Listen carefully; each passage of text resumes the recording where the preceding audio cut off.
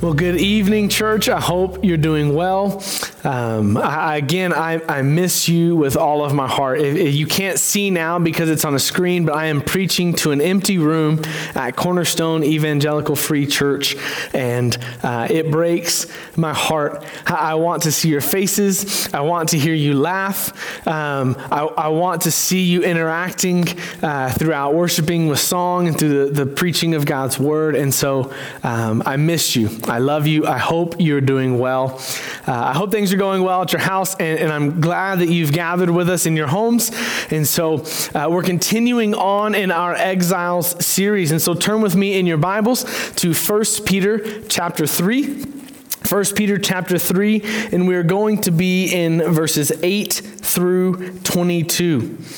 So 1 Peter chapter 3, verses 8 through 22. Now, as you're gathering in your homes, of course, hopefully you have a phone and you can download a Bible app or things of that sort. But if you don't have a Bible and you need a Bible, maybe you're joining in on the online service for the first time, welcome. Thank you. If you don't have a Bible, message us on our Facebook page or go to the contact page on our website. And just email us and send us your address, and we will mail you a Bible. One of our core values is Bible fluency. We want to know the Word of God so that we can know the God who wrote the Word. And so if you don't have a Bible, we want you to be able to base your life upon God's Word, and so we will send you that as a gift from our church. So again, just message us or drop an email on our contact page, and we'd love to do that. So read with me now in 1 Peter chapter 3, verse 8. It says, "Finally, all of you be like-minded and sympathetic. Love one another." The beauty of the fact that we're recording is I can now edit all of that out. So you can just keep it going and I'll cut it. I totally forgot to do my intro.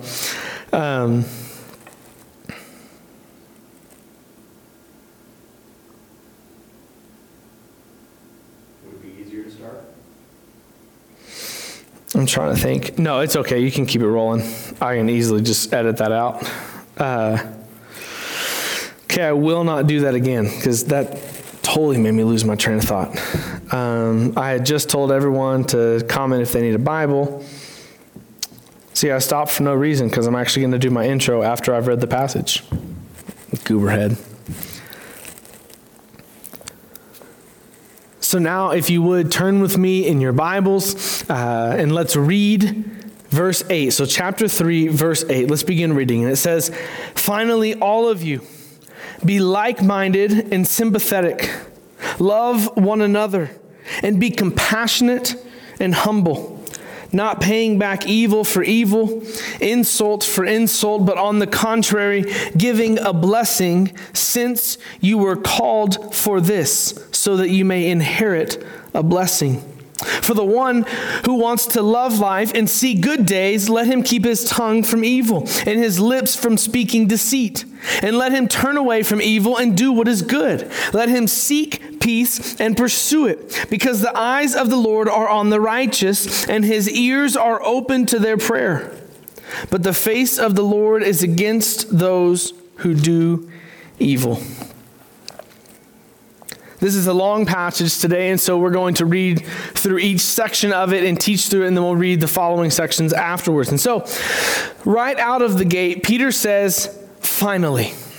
This means that Peter is now in his closing arguments of what we've been talking about. And back in chapter 2, verse 12, he wrote, "Conduct yourselves honorably among the Gentiles, so that when they slander you as evildoers, they will observe your good works and will glorify God on the day that he visits." Now, he gave us that umbrella of honorable living. And that's what we've been working through the last 3 weeks is we talked about how that applies submitting to our governing authorities and how that applies to submitting to our employers. And so we kind of looked at a societal way of living an honorable life. And then last week we looked at what an honorable life looks like within a marriage and how that has to do with our relationship between husband and wife. And so now we come to the conclusion on the crash course of how to live an honorable life.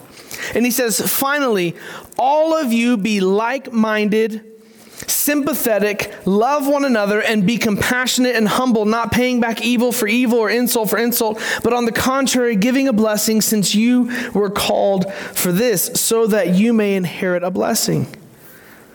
The first thing in this passage that is so clear is that as exiles, we must set an example. Right? As exiles, Peter's been talking about how they don't belong in that culture. This isn't our forever home. They've been exiled there through persecution. And what's very clear in this closing paragraph, this closing passage, is that exiles must set an example. So here, Peter explains what is a general honorable life and what those characteristics would look like. He says being like-minded. All of you be like-minded, which means that you have a unity. You could even say it's a one-mindedness, that there's only one mind amongst the body of believers, amongst the church, that there is unity together. Because you know that what's amazing is that even in our own church, is that we've got people that are mechanics, people that do oil work, people that are in finance, people that are pastors. We've got all kinds of different things. And amongst all of that, some of us have things in common, some of us don't. But what's amazing and what this one-mindedness, this like-mindedness is that whatever your hobbies are and your job is, whatever my job is and hobbies are, even if those are polar opposites, what brings us together in unity is that Christ died for our sins. We put our faith in him and the fact that he resurrected from the cross or from the grave for our eternity, for our forgiveness, for our life. And so regardless of all of our differences, we have this one thing that gives us the identity as a child of God, and that is Christ. And so we have a like-mindedness. What I think is also important is he says have sympathy, which is just be sympathetic, which is to be understanding and having a common feeling amongst one another. It says to have love for one another. Again, not emphasizing an emotional, romantic thing, but rather a dedication and a commitment to care for and think highly of one another. So he says to be like-minded, to have one mind, to be sympathetic, so to understand what others are going through, to love one another, and be compassionate. This word compassionate literally means suffer with. And so as we go through life within the context of the church family, we amongst ourselves are to be suffering with, meaning that when someone's going through something painful, hard, challenging, a trial, we put that pain on our own shoulders as if it's our own problem and as if it's our own trial. And we pray as if it's our thing that we need to be set free from. And so he's saying, church, to be one-minded, to be sympathetic, to love one another with commitment, not just emotions, and to walk alongside one another. And then last one, and again, this one's the one that hit me most, is to be humble. And in the context of Asia Minor, in the Greco-Roman culture, humility was not a good thing. Like they wanted honesty and they wanted you to keep your word. There were some things that they saw as virtuous that we also as Christians see as virtuous, but humility was not one of them. They saw humility as thinking, so humility is thinking lowly of yourself and thinking highly of others instead of yourself, right? So that's a good thing. But in that culture, they did not see it. They saw that as someone who has a low social status, someone who's degraded, and someone who is weak because they couldn't defend their status against somebody else. And so Peter is telling the church to be like-minded, sympathetic, committed to one another, sharing each other's struggles, and refusing to defend your status to them. So it means that as the church, when we come together and as every part of our lives in the church, we don't come here to have any self-preservation or any self-protection. So many fights and arguments come because we think someone's attacking us, and so we attack back. We pridefully defend ourselves. And what Peter is saying is that in the church that has no place. He says, be humble, which means that amongst one another we are vulnerable and we refuse to defend ourselves and try and make ourselves look powerful and have status amongst one another, because we know that we're children of God. We're all on an equal playing field when it comes to our salvations. And so he says to be humble. That's powerful. You know, how can we apply what that would look like? Let me use the cheat application because it's so prevalent right now with COVID-19 or the coronavirus. Our government agencies are calling on us to be like-minded, to have one mindset, right? This thing is dangerous and we've got to stop the spread of it, okay? And then it says to be sympathetic. Even if this doesn't affect me, I care how it affects others. And then it says to love one another, so to be committed to each other's good, wash your hands and do social distancing. And then it says to be compassionate, so suffering with one another, calling one another, and if someone's scared, then we want to walk with them through that fear. And then it says to be humble, which is to not gather in groups that violate the recommended guidelines. Now, what's crazy is that within days, most of our nation and large sections of the entire world have heard these recommendations and have responded with fervent dedication that regardless of what's going on, we want to stop the spread of this virus. So we're going to work together. Now, regardless of how you feel about this whole situation, I know that we've got people on both ends of the spectrum. I have found it personally encouraging to see the vast majority of people trying to rally around the common good of stopping the spread of this virus. Could you imagine what it would be like if churches all over the world, if everybody who claims to love and follow Jesus, when they come together, their churches, if every local church made up of Holy Spirit-filled believers, if we responded to these commands from God like we've responded to the CDC guidelines, if we passionately pursued unity in our churches, unity to work together to strengthen one another, and knowing that we have one goal, which is to see God transform the lives of people, right? So saving those who are non-Christians and bringing them to faith in Christ and strengthening those that are Christians to grow in their faith. And so what if we had one mind and all churches all over the world had that same mindset? To take the gospel to people who need it. What if we were understanding the struggles of our brothers and sisters in our membership? What if we were constantly committed to loving one another and taking each other's suffering as our own suffering and considering them more important than us and never trying to outrank them in status, but rather being humble? That would be powerful. If we as the church could respond to God's word the way we've responded to our government's guidelines for how to stop this spread, oh my gosh, the kingdom of God would just flourish all across the globe. Church, this is our purpose. It's right here in the text. It's right here in God's word. Now, we can't control every church all over the world, but we can, as Outfitter Church, we can determine to be a church that responds obediently to God's commands. And so, as we look at the text, Peter, he calls on these exiled Christians to have that type of love and that honorable conduct amongst one another. Again, he's talking specifically within the church, okay? Because if we remember the context of this, they're amongst a society that is not favorable of their faith in Christ.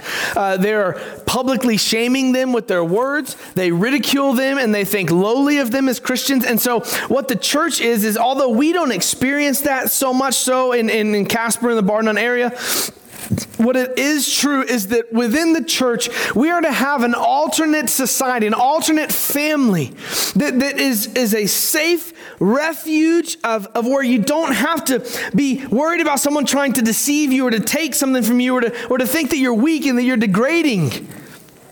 It's supposed to be a transparent community that is open and honest with one another and sacrificing their own needs and their own desires for the good of every other person within the membership, within the family. And so Peter first starts with what that family is supposed to look like. And now, after he's called on them to live with love and honorable conduct, now he turns our attention outward. And so in verse 9, it says, not paying back evil for evil or insult for insult, but on the contrary, giving a blessing, since you were called to this, so that you may inherit a blessing.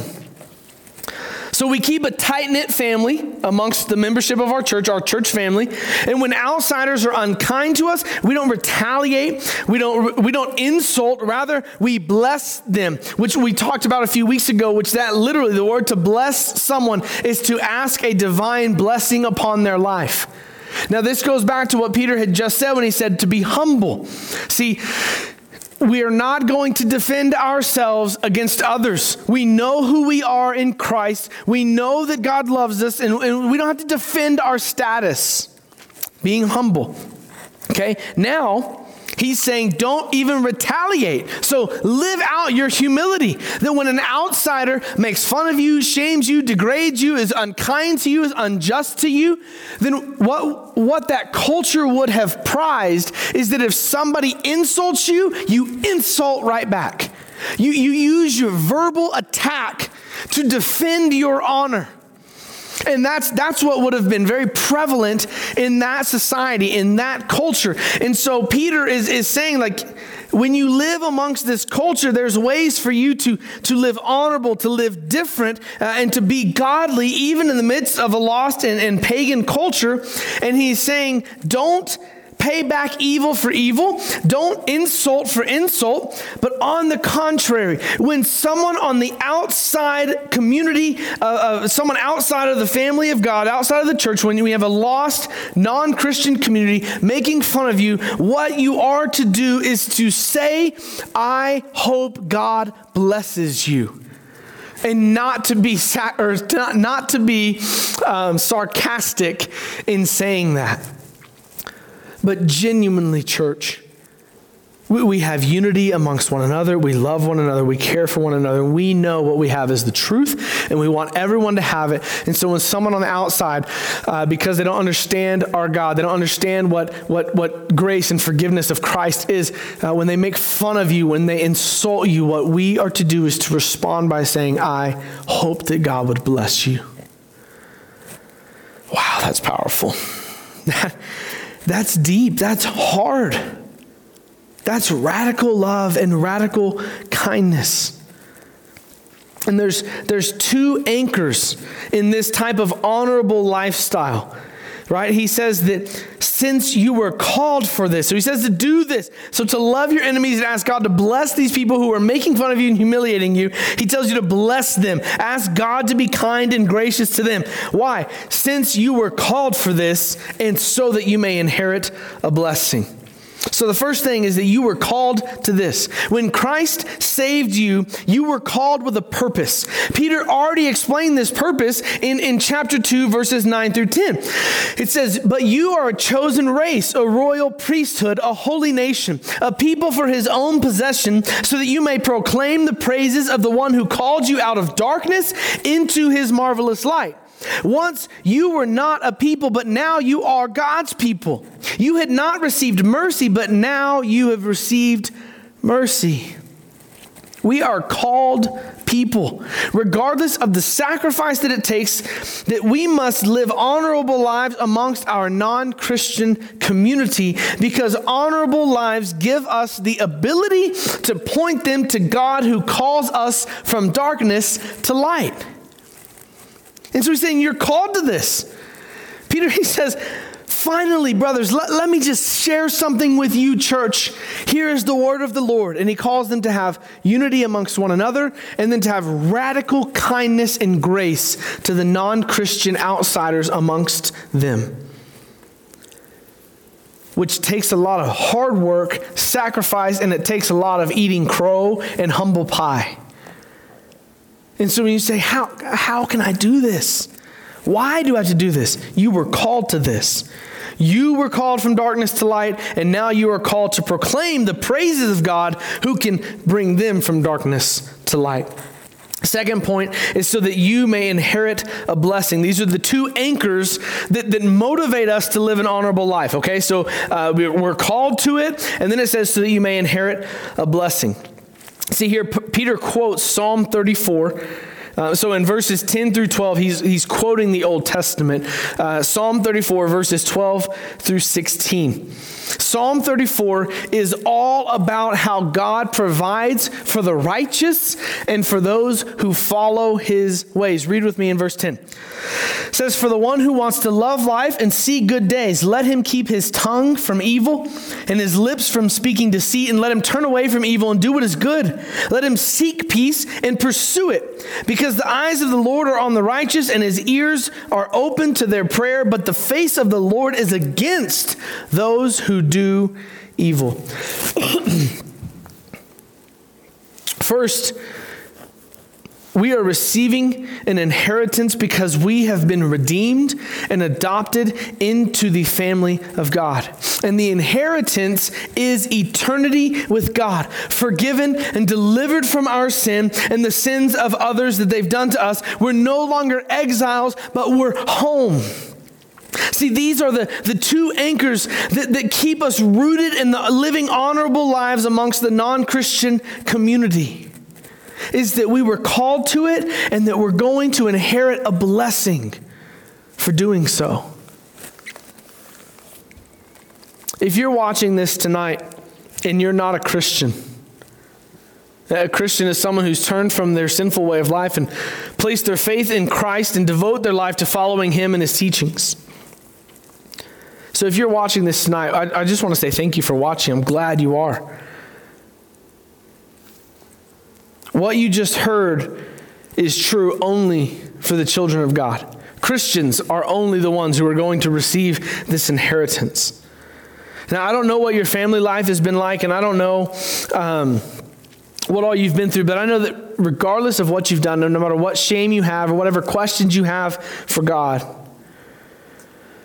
God the Father stands ready to adopt and to redeem you through the death, burial, and resurrection of his Son, Jesus Christ.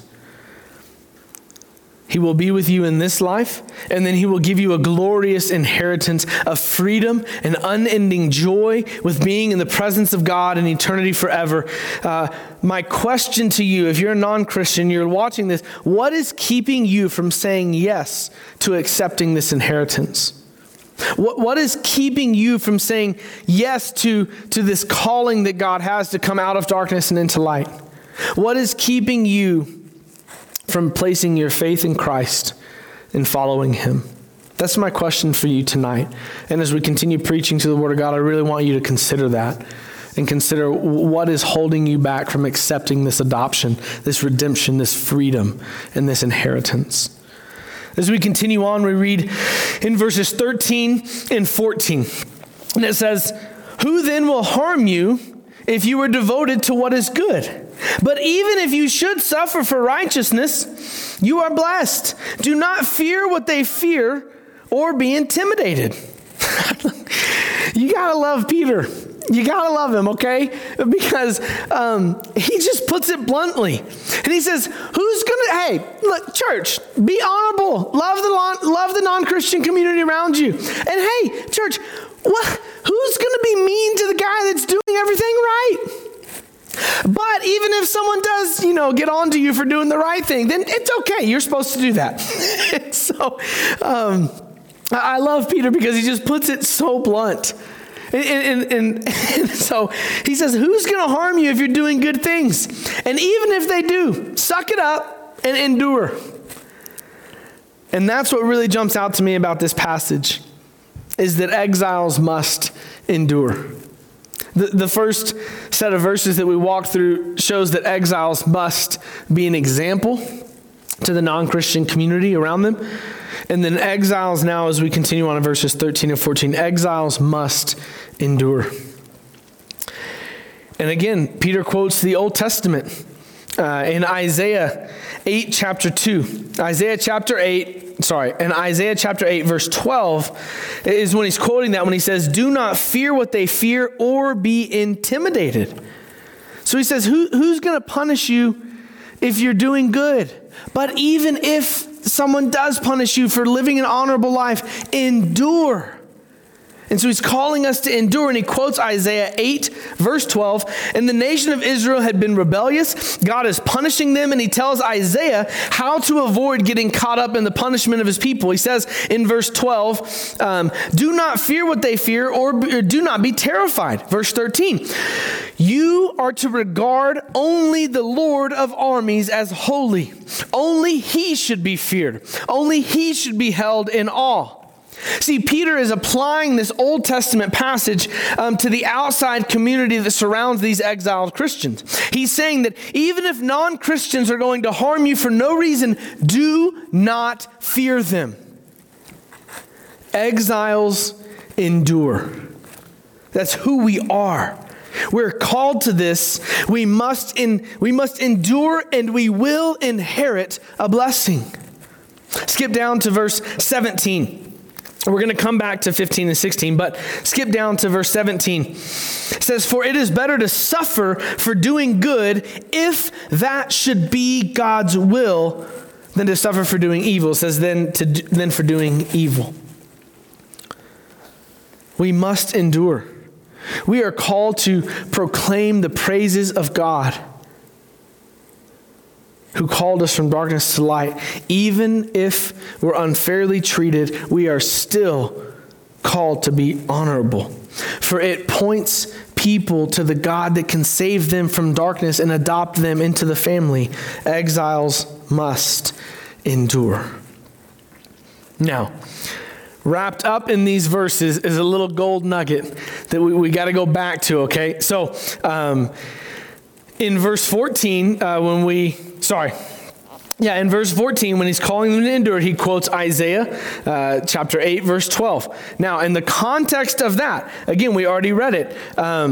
In verse 14, he quotes Isaiah, and what's awesome is he's telling Isaiah how to avoid punishment, and tells him not to fear what could come upon them, but he says, instead, regard the Lord as holy. And he says, only fear the Lord. Only God should be held in awe. And so he says, don't fear, and set guard, and to regard God as holy in your heart. Set him as the only thing that is worth your attention in your heart. So he's doing a really awesome application of that passage into today. So he says, don't be feared, don't be afraid, don't be intimidated, but honor God the Lord as holy. And so here in verse 14, Peter says about the non-Christian community, he says, don't be afraid of them and don't be intimidated by them. And then verse 15, he says, but in your hearts regard Christ the Lord as holy, ready at any time to give a defense to anyone who asks you for a reason for the hope that is in you. Yet do this with gentleness and respect, keeping a clear conscience, so that when you are accused, those who disparage your good conduct in Christ will be put to shame. So what is incredibly clear in these verses is that now exiles are leading up to it. Exiles must be an example. Exiles must endure. And now exiles must evangelize. You say, Pastor, could you use any bigger or outdated of a word to say sharing the gospel? No, I don't think so. I think evangelism is probably the oldest and outdated word. But it is a biblical word, right? And so what the heck is evangelism? What does it mean to evangelize somebody? And why does that sound like it's so military-wise and so harsh? The word evangelize, or the word evangelism, means proclaim the good news of Christ. Literally, evangelism, if you broke down that word in the original language, means I announce the good news. And so it's proclaiming the good news of Christ. Friends, this is it. This is what Peter's been getting at for the last 2 chapters. He's been working upon this honorable framework, this honorable lives. He's been working to help us to see that, right? We're called to live honorable lives because Christ also lived an honorable life. But here is the bread and the butter. When you live an honorable life amongst a non-Christian community, it earns you the right to be asked, why do you live differently? which then gives you an opportunity to announce the good news, to evangelize. Okay? When you endure suffering faithfully as a Christian, when you live an honorable life, you're awarded the glorious opportunity of telling people why you're living the way you are. So brother and sister, if only one person ever were to ask us why we live the way we live, and we could lead that one person to Christ, it would have been worth all of the suffering, all of the sacrifices, all of the work we did to try and live an honorable life, to be faithful to God. For this is our calling, to proclaim the praises of God. This is why we submit to our governing authorities. This is why we submit to our employers' wives. This is why you submit to your husbands and husbands. This is why you're honoring your wives and your understanding of your wives, because all of it earns an honorable way of life that enables your evangelistic work to come with power. Exiles must evangelize. One, because we are called to it. We're called to be honorable because our God is honorable. But that honor and that lifestyle earns us the right to tell people about the only way to be set free from their sins. So what does evangelism look like? Again, the literal definition is I announce the good news. And so you've already set the example with an honorable life. So that means that evangelism requires words, and that evangelism through this passage is a requirement of all Christians.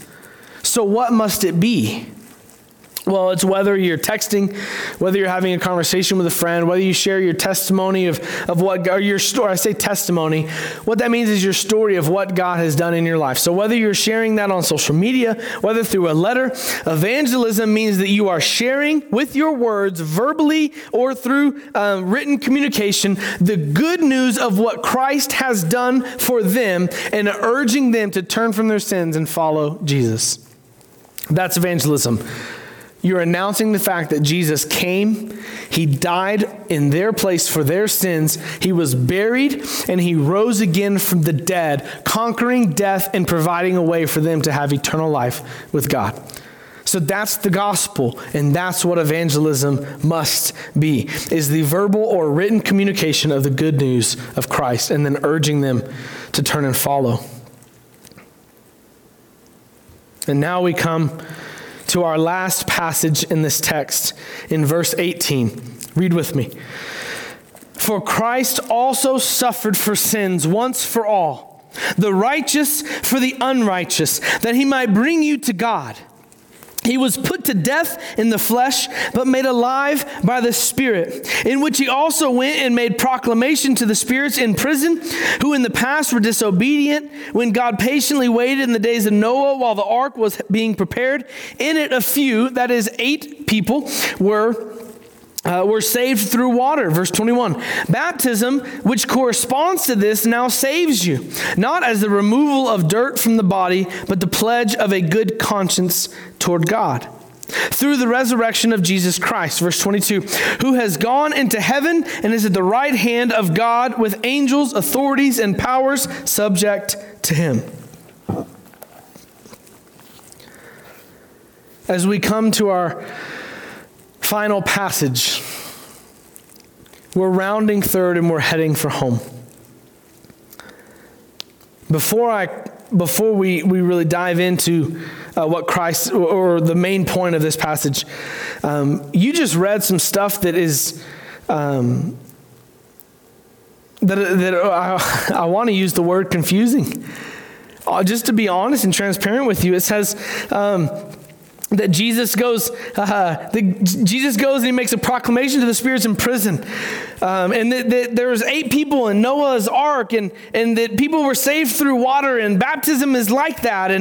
And so this is one of the most focused and studied scriptures in the Bible, because people are wanting to know what in the world is this meaning. And let me just give you the biggest letdown in the world. That's not what we're going to discuss in this sermon on this evening, okay? But what I can say is that baptism doesn't save you. He's making a comparison. And so when he talks about Noah and the ark and the 8 people being saved through water, what he means is that amidst God's judgment on the earth, where he flooded the earth and destroyed every person and thing, other than these 8 people that were on Noah's ark, he saved them through that, and they were spared their lives by the grace of God through God's water of judgment on sin and rebellion that was going on. And so they were saved through water. And he says baptism now corresponds to this, and it now saves you, not as removal of dirt from the body, but the pledge of a good conscience toward God. It's not saying that the act of being baptized is what saves your soul from hell. It's saying that symbolically, when you're being baptized, you are showing that by God's grace, you have passed through his sin or his judgment on sin and rebellion, and only by God's grace are you saved. And that's what baptism is symbolically saying. And so, again, this is what people will call a controversial and in ways confusing passage, but we can dive into that on a different sermon for a different evening. But suffice it to say what we just talked about through that.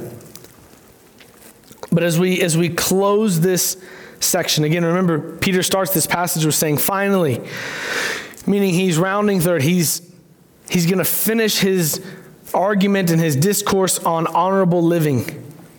So as we come to our final passage, we see that Christ is our example for endurance and evangelism.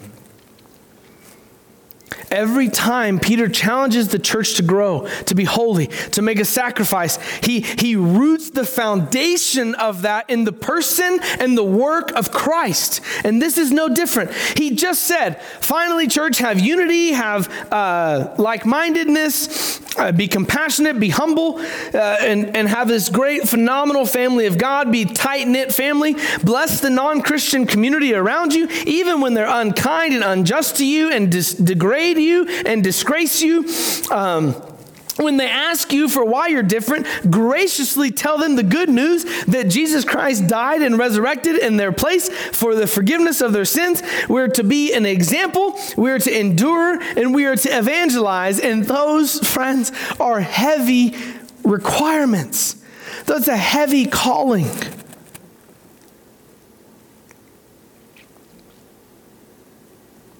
And Peter comforts us by pointing us back to what Jesus has done for us.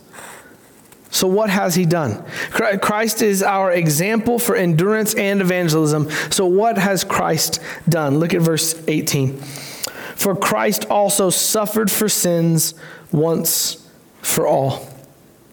Christ died for our sins, righteous for the unrighteous, so that he might bring you to God. He endured the suffering and the shame of being tortured and crucified. And he did it all without sinning. He did it all without speaking a harsh word to those that were doing it to him. He even said, Father, forgive them, for they know not what they do.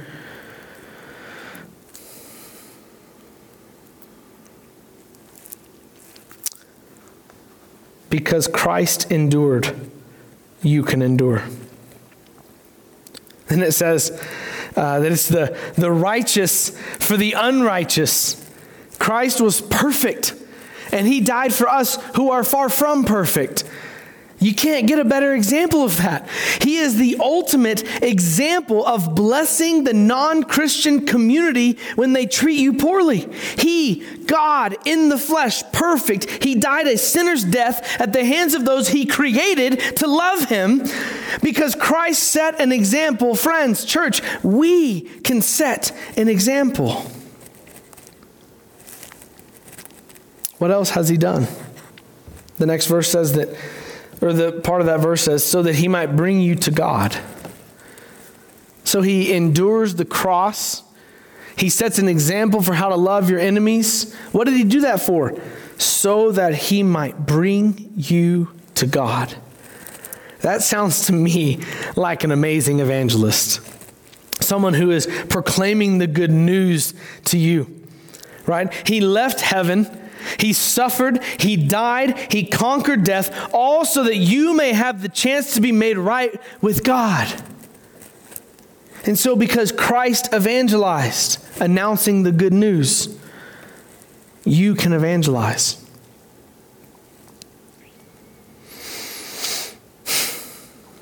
Church, what are we going to do with what we just heard?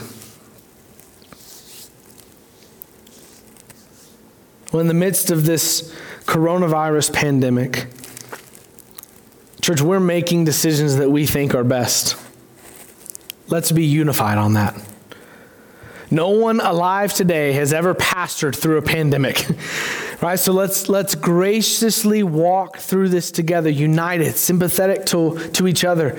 Let's love one another, be committed to one another. Let's make the most of what we have. We can't gather, but we can all call and text and email and write letters. Don't wait for someone to show you love and to care for you. You go ahead and take the initiative and go love on them. Call them, check on them. Another way I think we can apply this is, let's praise God for being our example. We can oftentimes find it so hard to do the right thing. And then we look at our Savior. He was beaten, he was mocked, and he was brutally murdered. And yet he was sinless in it all. He conquered death, and through him we also are conquerors. We're going to sing here in just a few minutes. And as you sing, I want you to praise God for what he's done and the fact that Christ himself is our example for endurance and for evangelism. And with evangelism, I think in our day and age today, evangelism is one of the hardest spiritual disciplines to have. But as we have seen clearly in this text, church, we must be people who evangelize. We must announce the good news. So I think an application from this passage is how can we better announce the good news? How can we use the resources God's given us to share the greatness of God's love with other people and telling them that Christ died for them and they can be made right with God only through that death, burial, and resurrection? And for the non-Christian that has joined us online tonight, thank you. Thank you for exploring Jesus with us. I come back to the question I asked you earlier. What is preventing you from accepting Christ as your Savior? From being free from sin that binds you and holds you back from who you're created to be? What is preventing you from inheriting unending joy in this life and in the life to come after death? Truly, if you're wrestling with this, I want you to message us. This is an open dialogue. I know that you're watching this on a screen, but I want you to message us. We want to start a conversation with you. Go to the contact page and email us your questions. But if while I've preached the word, God has opened your heart and you now want to turn and follow Jesus all of your days, I want you to pray with me. In your home, where you sit, just pray under your breath or in your mind and declare these truths. And in doing so, what you'd be doing is you're submitting your life to follow and to be faithful to Christ all of your life. And so if you're a non-Christian, you're watching this, and while I've preached tonight, God's opened your eyes and you're saying, I want this. What I want you to do is to pray with me. I'm going to pray, and then I'll pause, and I want you to repeat that. And then we'll keep going. God, you are good. And I need you. I want to live an honorable life. I want to be set free. I want to go from darkness into your marvelous light. My sin isn't satisfying. I want you to satisfy. Only you can. So I come to you. I believe that Christ died for my sins and rose from the grave. I want to follow Christ. I want to endure suffering. I want to announce this good news. I give you my life. Forgive my sins. Give me your Holy Spirit. I will follow you all the days of my life. Now, if you prayed that prayer, message us through our Facebook page or go through the contact page on our email and let us know. And we're gonna get you a Bible, and I'll give you a phone call and start helping you take your first steps as a Christian. And if you truly submitted your life to the Lord just now, then welcome to the family. We want to help you. Now, church, based on what we have just heard from God's word, let us now stand. I know, I get it. In your home, let's stand. Let's sing loud. Let's make your neighbors wonder what's going on in your house, okay? Let's stand, let's sing loud, and let's exalt God and proclaim his praises for what he's done in our lives. Let's praise God through singing. Let me pray for you, and then let's sing. God, thank you for your grace. Thank you for your calling us to be holy. More than everything, Lord, as we read this passage, we feel the weight of what it requires to live this life. And we look to you, Jesus, and we say, thank you. Thank you for having endured faithfully. Thank you for having evangelized faithfully. Thank you for setting the example for us so that we can be comforted in knowing that we too can follow you and be faithful to you in all of these things. Help our church, Lord, to respond to your word obediently. And God, may your gospel, may your good news go all across our community, all across our country, and all across the world, so that people can be brought from darkness into marvelous light.